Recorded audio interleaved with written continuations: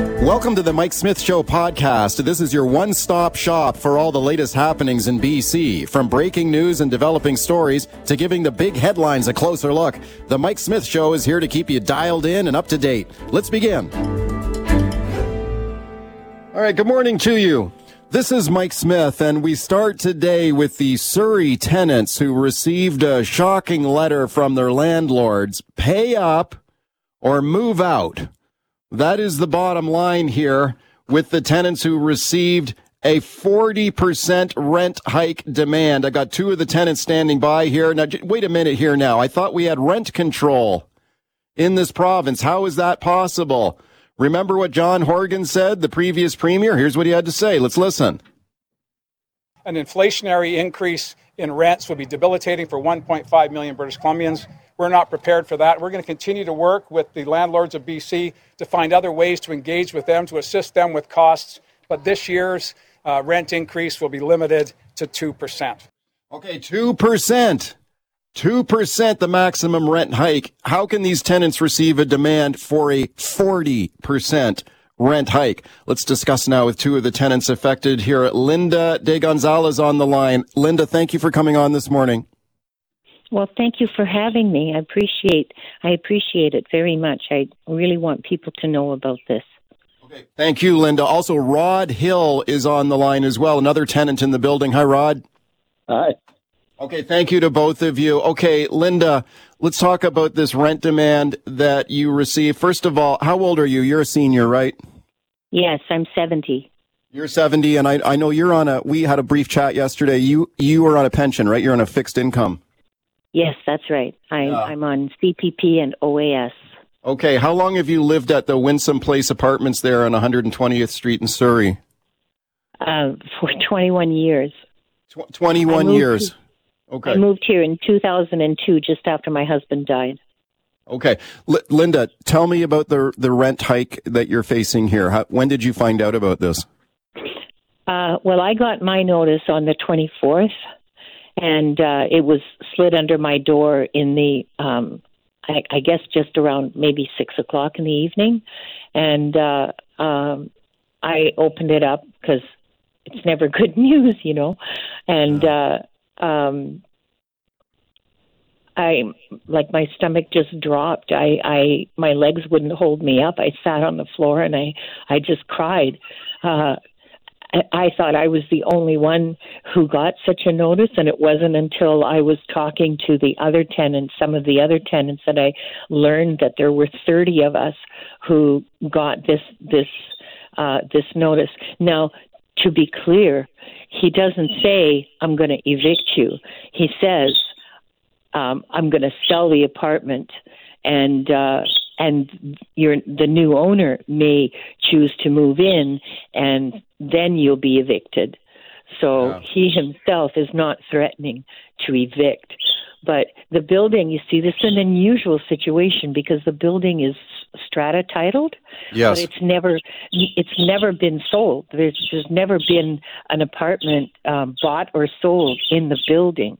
And, okay, how much is the rent? How much is the rent hike? How much more do they want? He wants to raise my rent to $1,450 a month. Right now I'm paying $1,018. Okay, so you're looking at more than like a 40% rent hike there. Let me go to Rod Hill. Rod, how much is your rent demand? I pay $1,028 currently, and they want me to pay $1,450. Okay, so you're facing a similar demand. Rod, tell me about your situation. I know you're a senior as well. You're a pensioner too, right? Yes, I'm 77 years old. 77. What about this rent hike now? Can you afford this? No. I'm on a fixed income as well. I have OAS and CPP, and that's it. And so I'm stretched as it is. I can't afford $400 a month. So I don't know what I'm going to do. Anyway. Linda, can you afford this? No. When I first got the notice, I thought, well, maybe he'd be willing to negotiate and I could squeeze out, $150 or $200 a month and see if he would accept that. But when I found out there were 30 of us, I realized that this wasn't this wasn't my it wasn't just my problem, that it was something that we needed to get together and try to find a solution for. Like I get it that 2% isn't enough for the landlords, but he has recourse. Like, there is a process through the residential tenancy branch where he can apply for a special rent increase, and he hasn't done that. Yeah. So I don't think it's because he doesn't know about it. I mean, it's possible, but I don't think so. What are you going to do, Linda, if you're faced with this rent hike? If the landlord won't negotiate for a lower increase, and you're faced with a 40% rent hike, what are you going to do? Well, I don't have any. I don't have anywhere to go. I've been scouring the internet ever since this happened, and I have my big problem. You see, is in addition to being poor, I have birds, and nobody will take pets. So it doesn't at any price, it seems, and so. There's waiting lists, years-long waiting lists at BC Housing, at the seniors' housing facilities. There's co-ops, which I could probably do, except there's not all of them are accepting applications, and the ones that are have a 3 or 4 year waiting list. Basement suites here in Surrey are going for $1,700 a month. Yeah. I don't know what I'm going to do. Sincerely, it's a scary, scary thing, and I don't have anywhere to go. I have children. My daughter lives in Ireland with her husband. Well, I'm not going to move to Ireland. Mm-hmm. My son and his family, they live in they live in Vancouver, or maybe it's Burnaby now. Oh, well, anyway, they live in Burnaby, but it's a small place. They don't have room for me. Rod, let me go back. I really feel, Linda, like your emotions coming through the radio here, and I really feel for you. Rod, let me go back to you here now.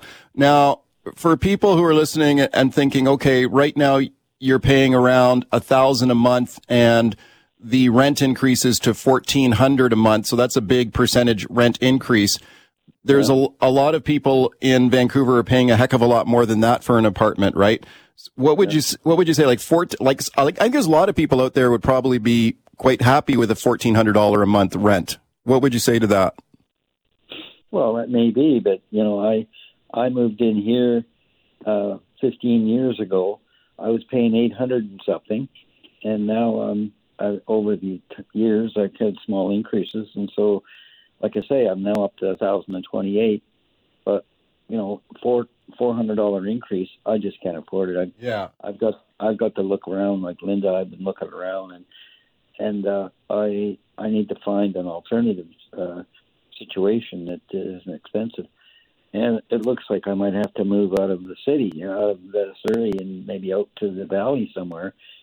I don't know. I gotta look. I'm in a situation. I have a son and a daughter who both have families, and I might be able to move in part-time with them for a week or two, but I don't want to burden them with my issues, and I'm just trying to find a place that I can afford. And like Linda was saying, if it was a couple $100 a month, well, maybe we can do that, but I just can't do $400.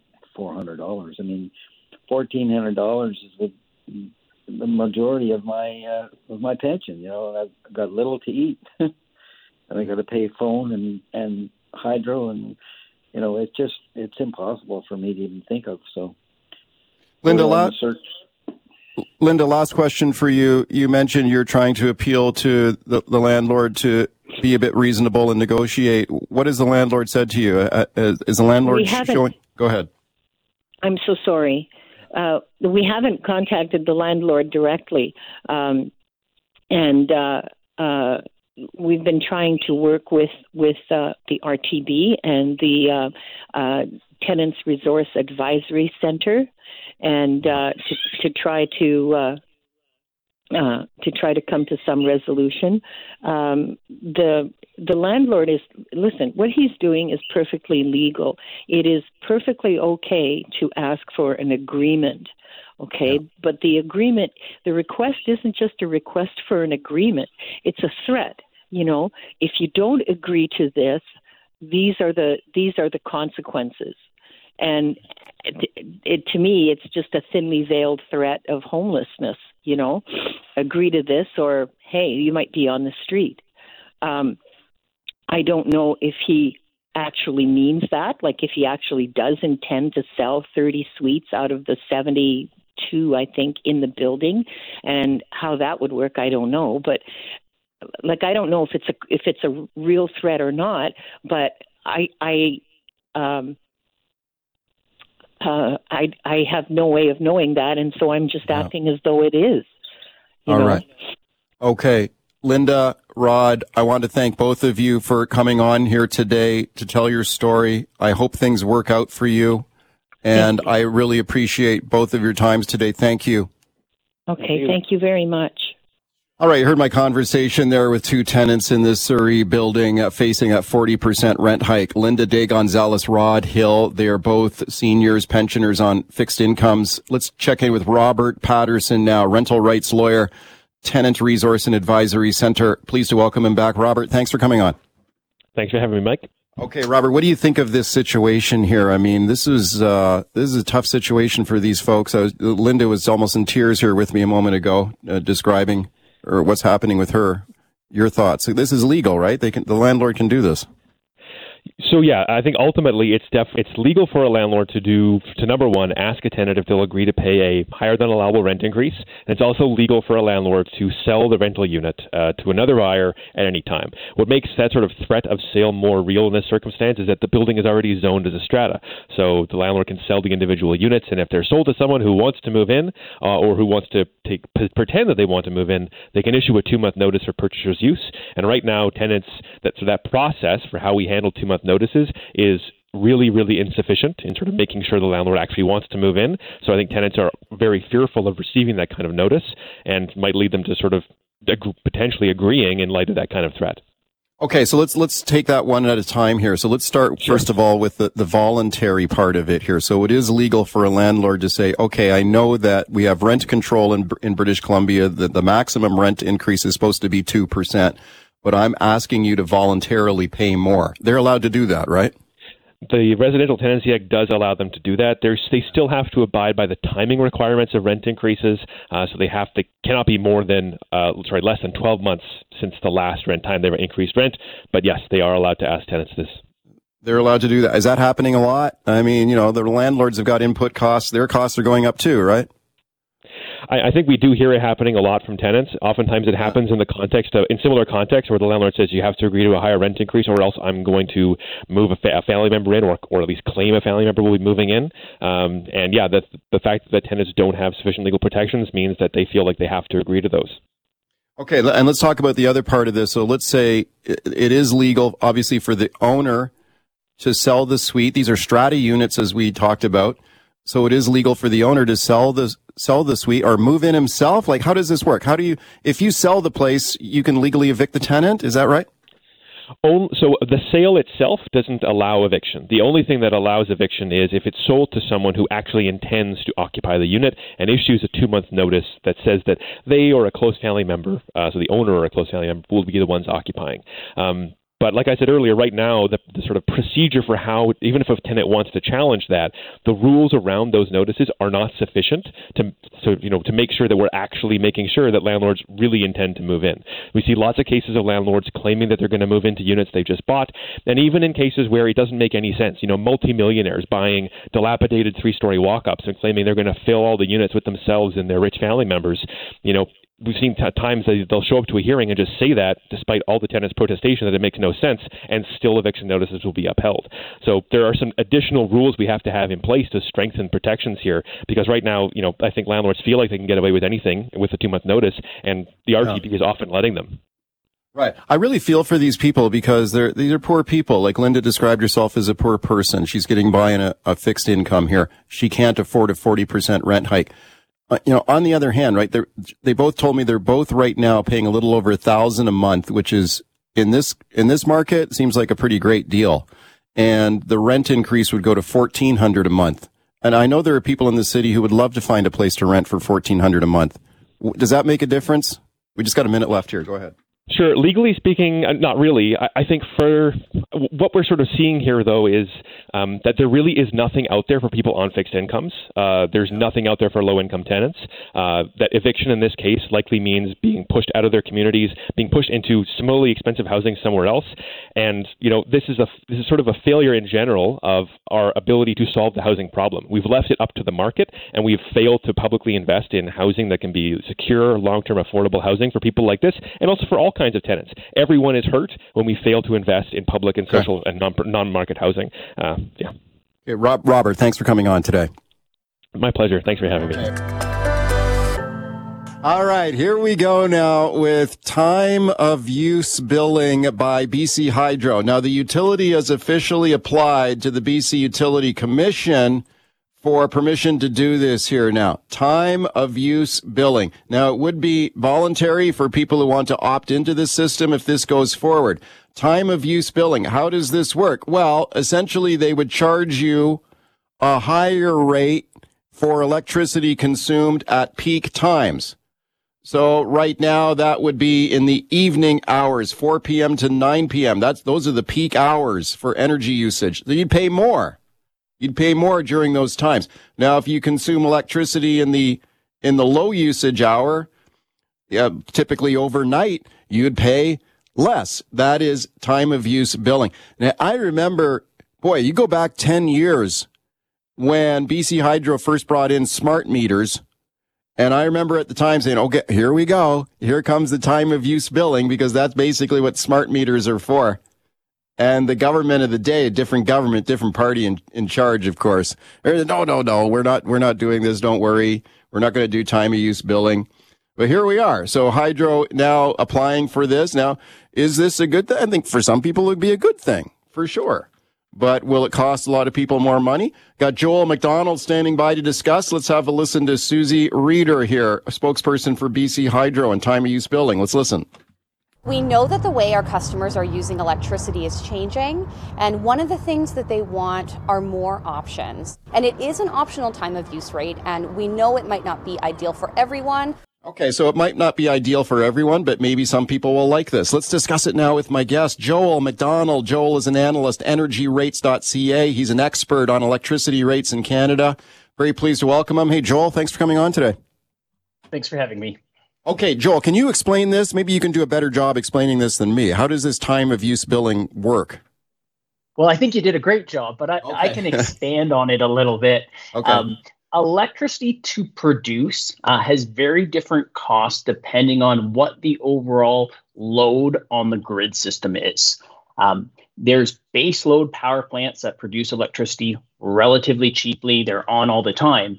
But as we go up on grid demand, we have to start turning on peaking plants, which are very expensive to operate. So the theory behind time of use rates is that those that are taking demand from the peaking plants have to pay the higher cost. Yeah. The overall goal is to flatten the provincial load so that we're using relatively similar amounts of electricity throughout the day. Right. Your question of, is this good? Is this bad? It really depends. But the way BC Hydro set up the current system is it's going to be very hard for it to be advantageous. So there's a 5% increase cost for on peak, like you said, from 4 to 9 p.m. And then there's a 5-cent decrease from 11 p.m. to 7 a.m. So in order to see a cost savings, you would have to shift at least 50% of your demand between the high point to the overnight point. Although people may want to do their part to shift demand, I think it's going to be really hard to shift 50% of your demand from those two time periods. Yeah, okay. The only group. I was just going to say that's a really, really good breakdown of the mathematics of it here. Sorry to interrupt you there, Joel. Let me ask you this. So the peak times right now where they would charge you more, 4 p.m. to 9 p.m. This maybe sound like a dumb question or an obvious question, but why is that the peak time? Like that's when people are they're doing their dishes, they're watching TV, they're using more power in those time periods, correct? 100%, and it's also the overlap period. So there's still some people at work, at manufacturing plants, at sawmills. The lines are still running. There's a lot of industrial and commercial applications going, as well as people have started to go home, start cooking dinner, start doing laundry, things of that nature. So you have both the residential load and the commercial industrial load on the grid at that point. Right. So that's the peak time, 4 p.m. to 9 p.m. And then when you look at the non-peak time, so the overnight from 11 p.m. to 7 a.m., the power would be cheaper then. So I guess what you could do, we've got a lot of smart appliances now, like our dishwasher at home. You can program it to turn on overnight, right? You could plug your car in overnight, charge up your car overnight. Is that is that where the savings are? Like if you can do that at those hours instead of at the peak hours? That's where the potential savings are, and that's the theory behind it. And in car EV charging is one where it may work out for you. But the big caveat is the discount just isn't as great as we see in other regions.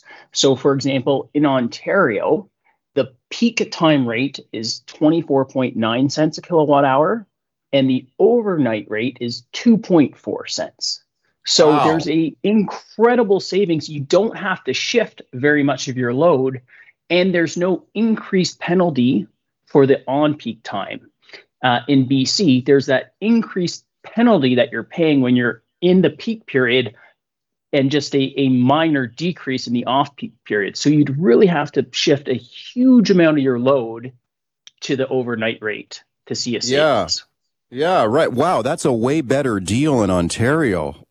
That's amazing. And it's similar in Alberta as well. Their daytime rates can go as high as 50 or even 99 cents a kilowatt hour, and their overnight rates could be as low as 2 or 3 cents. Wow, yeah, that's a dramatic difference in what's being proposed here, for sure. Speaking to Joel McDonald, energyrates.ca. Time of use billing by BC Hydro. Do people in these other provinces where this time of use billing system has been introduced, Joel, do the customers tend to like it? Is it a popular system? It is for those that, like you said, have those smart appliances, have those EVs, and have the wherewithal to shift their load. I also think, to be successful in Ontario or in Alberta, you only have to shift 10-15% of your load, whether in BC you'll have to shift 50+%. So I think people do like it in other regions, but I caution people in BC just to be careful and recognize that the way that their product is set up is different than those other regions. Right. And when we take a look at the demands on the system currently and going forward, we've got very aggressive targets here to electrify our transportation network, predominantly like switching to electric vehicles. So the federal government, very aggressive targets to go to 100% electric vehicle sales. British Columbia as well at a provincial level. We've got aggressive targets here to electrify vehicles. So there's going to be more, what is the impact of that? There's going to be more demand on the grid, correct? Significantly more demand on the grid. It depends on the region, but you could see 20 or 30% overall increase in grid demand through EVs. And these incentive programs to try to shift those charging periods are one of the ways that they're trying to deal with that. Yeah. And when you take a look sort of going forward, are we going to have enough power here across the country or at a provincial level, given all the demands on this grid that we're seeing? And of course, we've got more people moving here every single day. We've got lots of immigration going on. I mean, people need more power. And I just wonder, do you think we're going to have enough? I think we'll always have enough. The question is, what is it going to cost us? There's always lots of power generation companies, as well as the ability to import power. So there will be power coming into the grid. The question is, how much are BC residents going to have to pay for that? And I think it could be substantial. Okay, I think a lot of people might be looking at this thinking, I smell a bit of a rat here. Like, could this be a cash grab by BC Hydro here, especially with the way that you've broken down the math on this thing, Joel. What do you make of it? Does this seem like a bit of a cash grab to you by BC Hydro? I think it's a way to shift the cost onto consumers. I don't know if BC Hydro is going to put more dollars in their pocket at the end of the day, but an average BC consumer's bill could be going up. So bit more of a shift than a cash grab, in my opinion. Right. And Hydro right now is saying that, well, this will be a voluntary buy-in here. Okay, so if we get approval to do this, if we go to this time of use, it won't. You have to opt in. It'll be optional. There's a lot of people thinking that, well, okay, it might be optional now, but it could be mandatory in the future. So if people are thinking about this, people should think long and hard about opting in for this, I imagine, though. If they can't shift that much of their power usage to overnight, off-peak hours, you might be just setting yourself up for a higher bill if you opt into this, would you not? That would be our opinion. I think it is going to be very difficult to shift that amount of load. That's not to mean that there isn't going to be an advantageous product out down the road, but for this iteration, I would definitely hold off. Yeah, I'm thinking the same thing too. And what about overall power, like electricity rates in British Columbia compared to other provinces? Do you know? Because often BC Hydro will say, well, we've actually got pretty good deal on energy here. We've got all these legacy big major hydroelectric dams that are producing clean power for us here. And our rates are pretty good. Are BC's rates pretty competitive right now? They absolutely are. Nationally, they are one of the lowest. However, you hit the nail on the head. It's because there's a lot of legacy power generation or hydro plants, as well as legacy infrastructure. BC hasn't had a massive influx of residents, which has required the distribution system to be built out. So the transmission and distribution costs in BC are significantly lower than a lot of other provinces. And we would say that's an advantage, but we have to be careful on these new programs and how, new load is brought onto the grid so that advantage isn't taken away. Okay, Joel, thank you for your analysis today. I appreciate it. Thanks for your time.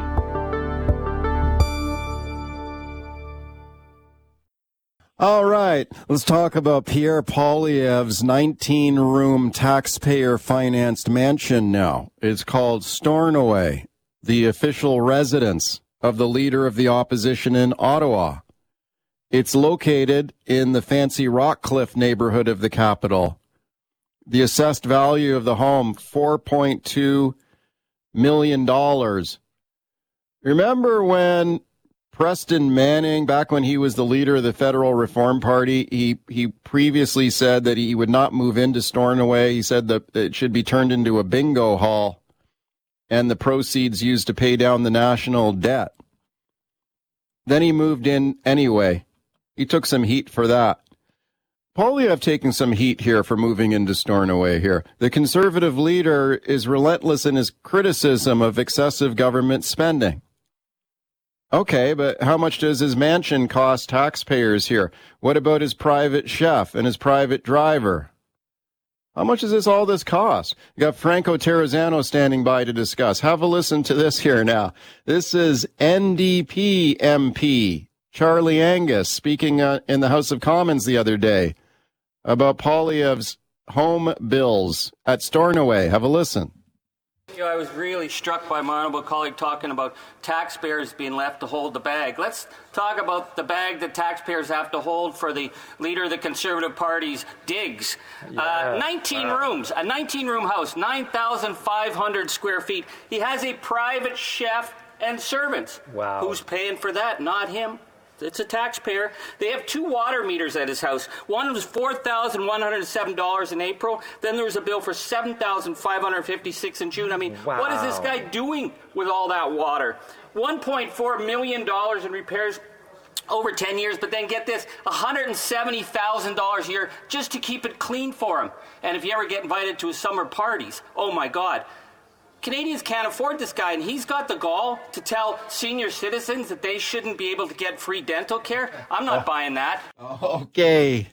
You started to hear some conservative MPs in the background get their back up over that there. Let's talk about this now with my guest, Franco Terrazzano, Federal Director, Canadian Taxpayers Federation. Hey, Franco. Hey, thanks for having me on today. Okay, thanks a lot for coming on. Okay, I find this interesting. I mean, we hear a lot about 24 Sussex Drive, the official residence of the Prime Minister, which is basically so run down it's practically in a position should be condemned. But let's talk about Stornoway. So Poilievre is living there. What do you think about this? I mean, you heard the NDP run down all the bills to run this place. Is this a good use of taxpayers' money? Oh, it sure isn't. No, I mean, come on. We shouldn't be giving the person who comes in second place a 19-room taxpayer-funded mansion. You know what I mean? Come on. I mean, I live in Ottawa. I've met with members of Parliament. There's lots of meeting space here in Ottawa. We don't need to give the leader of the opposition, the person who comes in second place, a taxpayer-funded mansion. Look, there is a ton that we can dive into this because it's not just the politicians who are to blame. I mean, they are for sure. Don't get me wrong. It's also the National Capital Commission. We really got to point the finger at them as well. But, I think we got to revisit that Preston Manning proposal. Hey, let's turn Stornoway into a bingo hall and let's use the money to pay down that $1 trillion debt.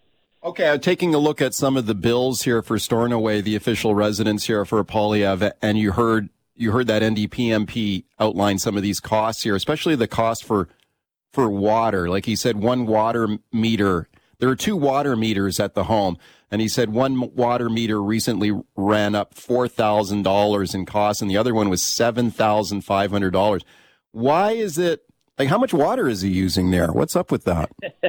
Well, I don't know. I've never been to Stornoway, full disclosure, so I don't know. Look, there's two places to point the blame at here, right? Number one, yeah, sure, Mr. Poilievre, right? He said a lot of really good things, right? He has been, holding the government accountable when it wastes money. Yeah, let's give him credit there. But if he really wants to be the true fiscal responsibility guy, the party that is the champion of the taxpayer, well, then you got to lead by example, right? Which means all conservatives should have turned down that pay raise that they just took. But it also means, hey, maybe we don't need to have our leader of the official opposition in Stornoway. But the other group that we have to blame is the National Capital Commission. Okay, so they are the organization within the government that oversees these official residences. They're essentially a Parks and Recs board on steroids. But look, the NCC is like the contractor that your buddy warns you never to hire because they're only good at one thing, at ballooning the taxpayer tab. Let me give you a concrete example of everything that is the NCC. The previous Conservative Party interim leader, Ms. Candice Bergen, it cost the NCC $19,000 to move Miss Bergen within the same city. Wow, that's when she moved into Stornoway, you mean? That's correct. It cost the NCC $19,000 to move her into the same city. I've done a cross-Canada move before from Calgary to Ottawa. It cost me way less than that to essentially move across the country. It's costing them $19,000 to move a person within the same city. That's ridiculous. Okay, let's talk about some of the other official residences we have. Stornoway, official residence of the Leader of the Opposition. Let's talk a little bit about 24 Sussex Drive, the official residence of the Prime Minister. Of course, Trudeau does not live there. This thing is a disaster. It's full of mold and rats, and it should be torn down. It sounds like it should be condemned rather than repaired. Trudeau not living there. In fact, Trudeau was asked if he thinks he would ever live in 24 Sussex Drive. He used to live there when he was a kid. When his dad was Prime Minister, he kind of grew up there. But listen to what he says here now. He's asked, do you think you will ever live at 24 Sussex Drive, the official residence? Listen to what Trudeau says here, and I'll get your thoughts. We are looking into how to maintain that particular piece of infrastructure. I am... you see yourself living there at any point? No, not really. It needs an awful lot of work, and I think someone's got to make that decision. Somebody does, and we've turned to experts, and we've turned. Well, there's a real challenge in this country of anything that a prime minister decides for, that they could potentially benefit from. That's one of the reasons why the House has been run into the ground since the time I lived there. Is that no prime minister ever wanted to spend a penny of taxpayer dollars on upkeeping that House. So I'm fairly resigned to not living in that House for the entire term. Okay, Franco Terrazzano, your thoughts. I thought that was an interesting comment that he said past prime ministers didn't want to take the political heat for repairing the place, and that's why it's in the condition that it's in. Your thoughts? Well, one of the reasons that there'd be so much political heat is because nobody's willing to challenge the NCC when they come back with ridiculous estimates. I mean, they estimate it's going to cost them like $40 million to repair 24 Sussex. Folks, $40 million to repair the thing. Like, how is that even possible? Chad Kroger and Avril Lavigne, they bought their LA mansion for over $5 million. You know what I mean? Yeah. Corey Perry paid $7.2 million for his mansion, and the NCC says to repair 24 Sussex is going to be $40 million. So look, I mean, a prime minister or politicians wouldn't get as much heat if they're actually willing to push back on the NCC and say, hey, hold on a second here. You can't come back to us with a tab that is as big as the moon. Okay, let me give you another example. The NCC, they think it's going to cost like $175 million to repair 6 properties. $175 million to repair 6 properties, and then another $26 million every single year to upkeep the properties. That's crazy. The prime minister has a cottage retreat. It's called Harrington Lake, and it cost the NCC more than $700,000 to renovate the kitchen. That's what people pay for a home. All right. Talking about official residences for federal politicians, you got 24 Sussex Drive for Justin Trudeau. You've got Stornoway for Pierre Poilievre. Let's go right to your calls. Franco Terrazzano is my guest. Bernie in Cache Creek. Hey, Bernie, go ahead. How you doing, Mike? I'm good. What do you think? Well, we pay our politicians very well. They don't look after the seniors. They don't look after mental health in this country. And I think they get enough benefits without us paying for their expensive trips to England or wherever they go on the taxpayer dollar. Okay, so do you think like a guy like Pierre Poilievre should pay for his own digs? Definitely. Okay. Definitely. Thank you for the call. Franco, how much does Poilievre get paid? All right, so a backbencher, the base salary is $194,000. That was after the 4th pay raise since the beginning of the pandemic, right? So remember that, folks, all you listeners out there. I'm sure so many people struggled, pay cuts, job losses, maybe worried about losing your business, maybe had to take out an extra line of credit. All members of parliament gave themselves 4 pay raises. The base salary is now $194,600. Trudeau obviously makes the most. His pay, his salary is just under $390,000 a year. John on the North Shore. Hi, John. Go ahead. Okay, John's gone. Let's go to Bob in Nanaimo. Hey, Bob, go ahead. Hey, good morning, gentlemen. We're going to pay for Stornoway anyway. Whether or not someone lives there or not, it's the official residence.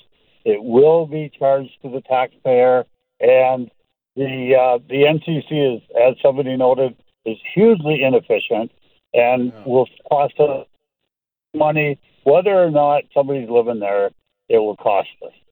Okay, thank you, Bob. Well, that's certainly the case with 24 Sussex Drive right now, is it not, Franco? It's still costing taxpayers a ton of money that's empty. Yeah, the last I heard about 24 Sussex, the annual cost is about $150,000 a year. Okay, and hey, I just heard something that's absolutely correct. The NCC is extremely inefficient. Like I said, the one thing they're good at is ballooning the tab. Look, the NCC either has to figure out how to come back and actually give us a proper budget that's something that is manageable, or we should fire the NCC. Either one. Okay, star 9898 is the number on your cell. Mike in Vancouver. Hey, Mike, go ahead. Yeah, I guess they should get rid of Stornoway. But I had another quick question. What do you have any idea what the Prime Minister's upcoming trip to England for the coronation is going to be? Like, where is he going to stay at the same hotel, or maybe a Holiday Inn or something like that? Do you know, Franco? No, I don't. You know, I would hope that he's not going to be staying in the River Suite that had that complimentary butler service. You know that you're really staying in an expensive hotel when you could have saved money by staying in the Shangri-La. Yeah. That trip that Trudeau made, how much did that room cost that he was staying in, the one with the butler? $6,000 a night for 5 nights, costing you, dear taxpayer, $30,000. Wow, $6,000 a night. What is the justification for that? Or I know there isn't one. He was there for the funeral of the Queen, right? That's why he was there. Yep, that's correct. But they didn't give us a justification. They wouldn't even tell us who it was for months. Yeah. Remember? I mean, the CTF had to launch a legal challenge to force the government to come clean with taxpayers. Trudeau knew he was going to lose in court. So the day when Biden was coming to town, he finally decided to fess up and hope that the story would get buried because the president was coming to town. That's when they coughed it up. Yeah, $6,000 a night. Richard in Surrey. Hi, Richard. Go ahead. Yeah, I just don't think we should be paying for any politicians living. Well, I can hardly hear you here. I'm gonna put you on hold for a minute and go to the next call. I got a bad connection. Rod in New West. Hey, Rod, go ahead. Hey, hi. I just want to say, $700,000 on a kitchen. Does he even realize or care how many homeless people that would house? $40 million on renovating Sussex.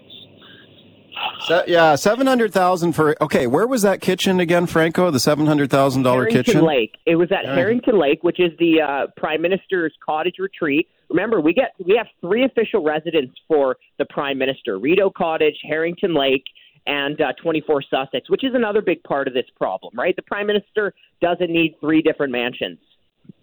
Okay, but Harrington Lake, now you correct me if I'm wrong. I know it's kind of a getaway where he can decompress or whatever, but they have official meetings and stuff there too, right?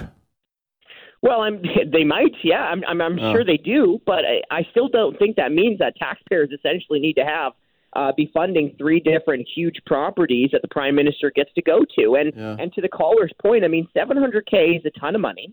Think about all the other priorities it could go towards. And the reason the NCC is getting away with this is because they're not facing any political pressure, right? If you had some politicians that said, hey, NCC, you better do a good job, a proper job, or we're going to stop funding your budget, I bet things would start changing around here. Squeeze in one more call. Mike in Big White. Hey, Mike, you got 30 seconds here. I think we should make... Okay, I think we're losing Mike up on the ski hill Canada. There, it sounds like. I don't think we pay our leaders of the opposition or our Prime Minister enough money. If we want the best of the best, treat them like best of the best and make it Canada proud. Okay, they're underpaid, Franco. Franco, we got 20 seconds. Yeah, I don't think they're underpaid. I mean, Trudeau's getting $390,000. Let's not forget that they've gotten pay raises year after year after year after year after year, and I don't see their performance getting any better. Franco, thanks for coming on today. Hey, Mike, thanks for having me on. All right, let's talk now about one of the world's most notorious drug lords, and I'm talking about Mexican drug lord El Chapo. He is now locked up in the Supermax prison in the United States, doing time there, likely will never get out. Now, what has happened since El Chapo was incarcerated? Well, it looks like his kids have taken over the family business. The sons of El Chapo, known as Los Chapitos, they have taken over the family drug rackets now, including the fentanyl trade. And fentanyl that is flowing into the United States and into Canada, too. Now, American authorities are on the hunt for Los Chapitos now, the sons of El Chapo. Got Douglas Century standing by to discuss. First, have a listen to this report here now from ABC News. Sons of the world's most notorious drug lord, the U.S. Justice Department says the so-called Chapitos took control of the Mexican Sinaloa drug cartel when their father, El Chapo, landed in prison. From there, U.S. officials now say the four sons only amplified El Chapo's brutality and used their force to fast-track an international network for a lab-created poison disguised in drugs. The Chapitos pioneered the manufacture and trafficking of the deadliest drug our country has ever faced. And they are responsible for the massive influx of fentanyl into the United States. Yeah, a lot of that fentanyl coming into Canada there as well. That voice you heard at the end there, Ann Milgram, Chief Administrator of the U.S. Drug Enforcement Administration. Yeah, they're going after El Chapo's kids here. Let's discuss it now with my guest, Douglas Century, investigative crime writer. Highly recommend his book. He's the co-author of Hunting El Chapo, Taking Down the World's Most Wanted Drug Lord. Very pleased to welcome him back. Hey, Douglas, thanks for coming on today. Hey, Mike, thanks for having me. Yeah, you bet. Thanks for doing it once again. So tell me about the El Chapo's kids here, Los Chapitos. Who are these guys? Well, it's a little complicated family dynamic. Chapo's had 3 wives, and he's never really divorced any of them. So his first wife, Alejandrina Salazar, they're still legally married. So he's got 2 sons by her. One is called Tocayo. His name is Ivan Archibaldo Guzman. Tocayo just means namesake. It's like junior. And a second son, Alfredo Guzman Salazar, these are by Alejandrina. These are guys who are really flaunting their wealth, even on Instagram, call them narco juniors, buying like Batwing cars, Lamborghinis, really flashy, even I'm talking about when their dad was alive. Then he had a second wife, Griselda, and the eldest son from Griselda was a guy named Edgar. He was going to be the heir apparent. He was gunned down in a very famous shooting by mistake, it looks like, in a cartel war in 2008, right in the heart of Culiacan. So Edgar was the heir apparent to the throne. In the vacuum, he has 2 younger brothers. One is Joaquin Guzman Lopez, who goes by Huero, which means the light-skinned guy, and then the one you've heard about, Ovidio, or the mouse, Raton. So they worked independent. They were 2 sets of brothers by 2 different moms. Chapo was very dependent on them when he was kind of locked in these safe houses.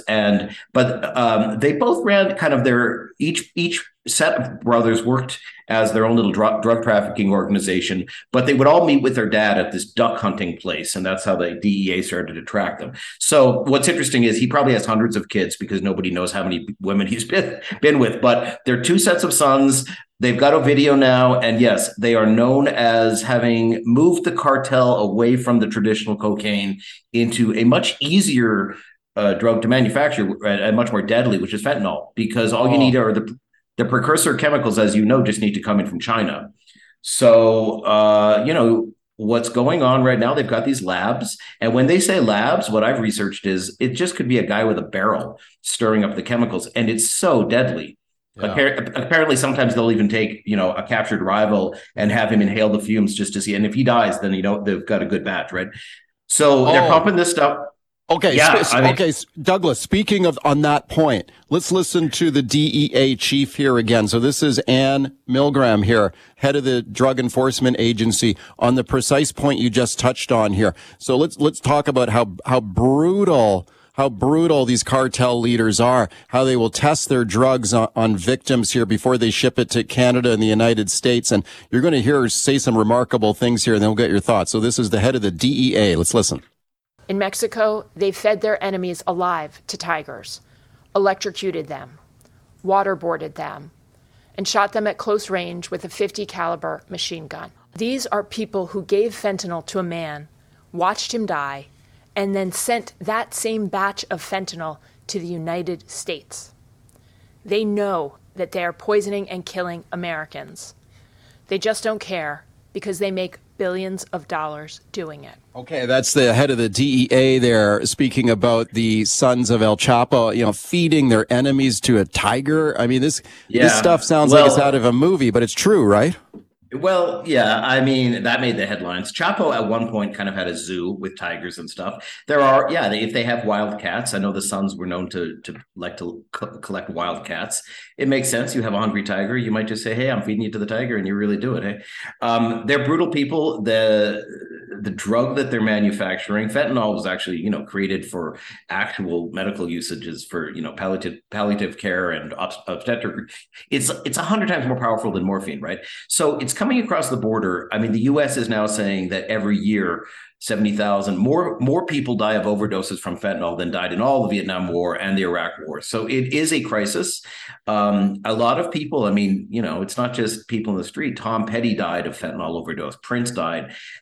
People are looking for an opiate. They're looking for something to help their pain, and they don't realize that maybe this knockoff, because they're sometimes pressing them into drugs that look legitimately like other pharmaceuticals, and they just OD because it's so much stronger. So it really is a crisis. What I think is going on, the reason for all this, Garland and the DEA saying, well, let's go after these guys. I don't know if you saw Lindsey Graham, the Republicans, because there's going to be a presidential election next year. They were talking about let's declare these cartels terrorist organizations and go in with the military, which of course is not going to happen. Yeah, and there's been a bunch of that saber rattling. The president of Mexico came back and said, we're not producing fentanyl, which is a lie. But he said more like, it's your problem. Look at your overdose problem. And the truth is even if you take the Chapitos out of it, these four sons, there is a huge demand in the United States, Canada. Like I saw, there were 4 ODs in fentanyl ODs in Ontario a couple days ago. Up in the Northwest Territories, it's a horrible crisis because people are looking for painkillers and they're not realizing how strong they are. But even if you take these Chapitos out of the picture, somebody's going to supply it, since it's so easy to get the chemicals and stir it up in these pots. And, the reality is it's a lot easier than trafficking in cocaine or poppies where you actually have to cultivate them. This is a kind of very, very simple way to, and very, very profitable. So, I don't know, as a culture, we've got to deal with the pain consumption issue. Opiate abuse shot up during the pandemic. So, it's coming across the border. We can blame these guys and say they're horrible and they torture people, but also why are we using so much painkillers? Why are all these celebrities looking outside of the medical prescription field to get stuff to help their aching knees? This is what Prince and Tom Petty and many, many other celebrities, Mac Miller, the rapper, I looked at, what did he actually OD of? Oh, it was fentanyl. But he didn't know he was doing fentanyl. I think people are taking drugs. In Vancouver, I heard even some of the cocaine has fentanyl in it. Oh, sure. It does. If you're taking street drugs and you don't know what's in it, that's how you OD on this stuff, because you have no clue if they've cut it with something that it just might stop your heart. Right. Right. Well, that's why we had 7 overdose deaths a day here on average in BC. Hey, Douglas, we just got 2 minutes left here. Let me ask you about the Chapitos here, the sons of El Chapo, on the United States wanted list here. Will the United States get these guys? Do you think they could be extradited to the United States and end up in jail here, just like their dad? Well, the first, Ovidio, who they captured, remember, with the big shootouts you and I talked about, he's already in Altiplano prison waiting an extradition date. He'll come. The other ones I saw, DEA wanted posters, and they said 10 million. Once the rewards get to 10 million, you'll get caught. It's just they've got a target on them. So yeah, I think they've become the poster boys for the fentanyl crisis, and one by one the pressure will be on, especially if you've got lawmakers on the Republican side saying we'll go with the military. You know who really runs the drug trade? The politicos in Mexico are the ones that know who to capture and when to capture and how to capture them. If the pressure gets strong enough, they'll capture all of them, and they'll all be extradited, and they'll be the poster boys for the fentanyl crisis. And I predict that the amount of consumption will not go down one bit, unfortunately. Boy. But you've got to have rule of law. There is a reason to capture people doing this stuff, but somebody will fill that vacuum. Drug trafficking abhors a vacuum, and people want to use this stuff. So unfortunately, we've got to look at our own culture of opiate abuse to understand why it's so profitable. Douglas, as always, thank you for your time today. I appreciate it. Great. Thanks, Mike. Thanks for listening to the Mike Smith Show podcast. Can't wait for the latest episode to drop? Tune into the show live from 9 to noon on 980 CKNW. Want to reach out to me personally with a question or comment? Send me an email, mike@cknw.com. Thanks again for listening.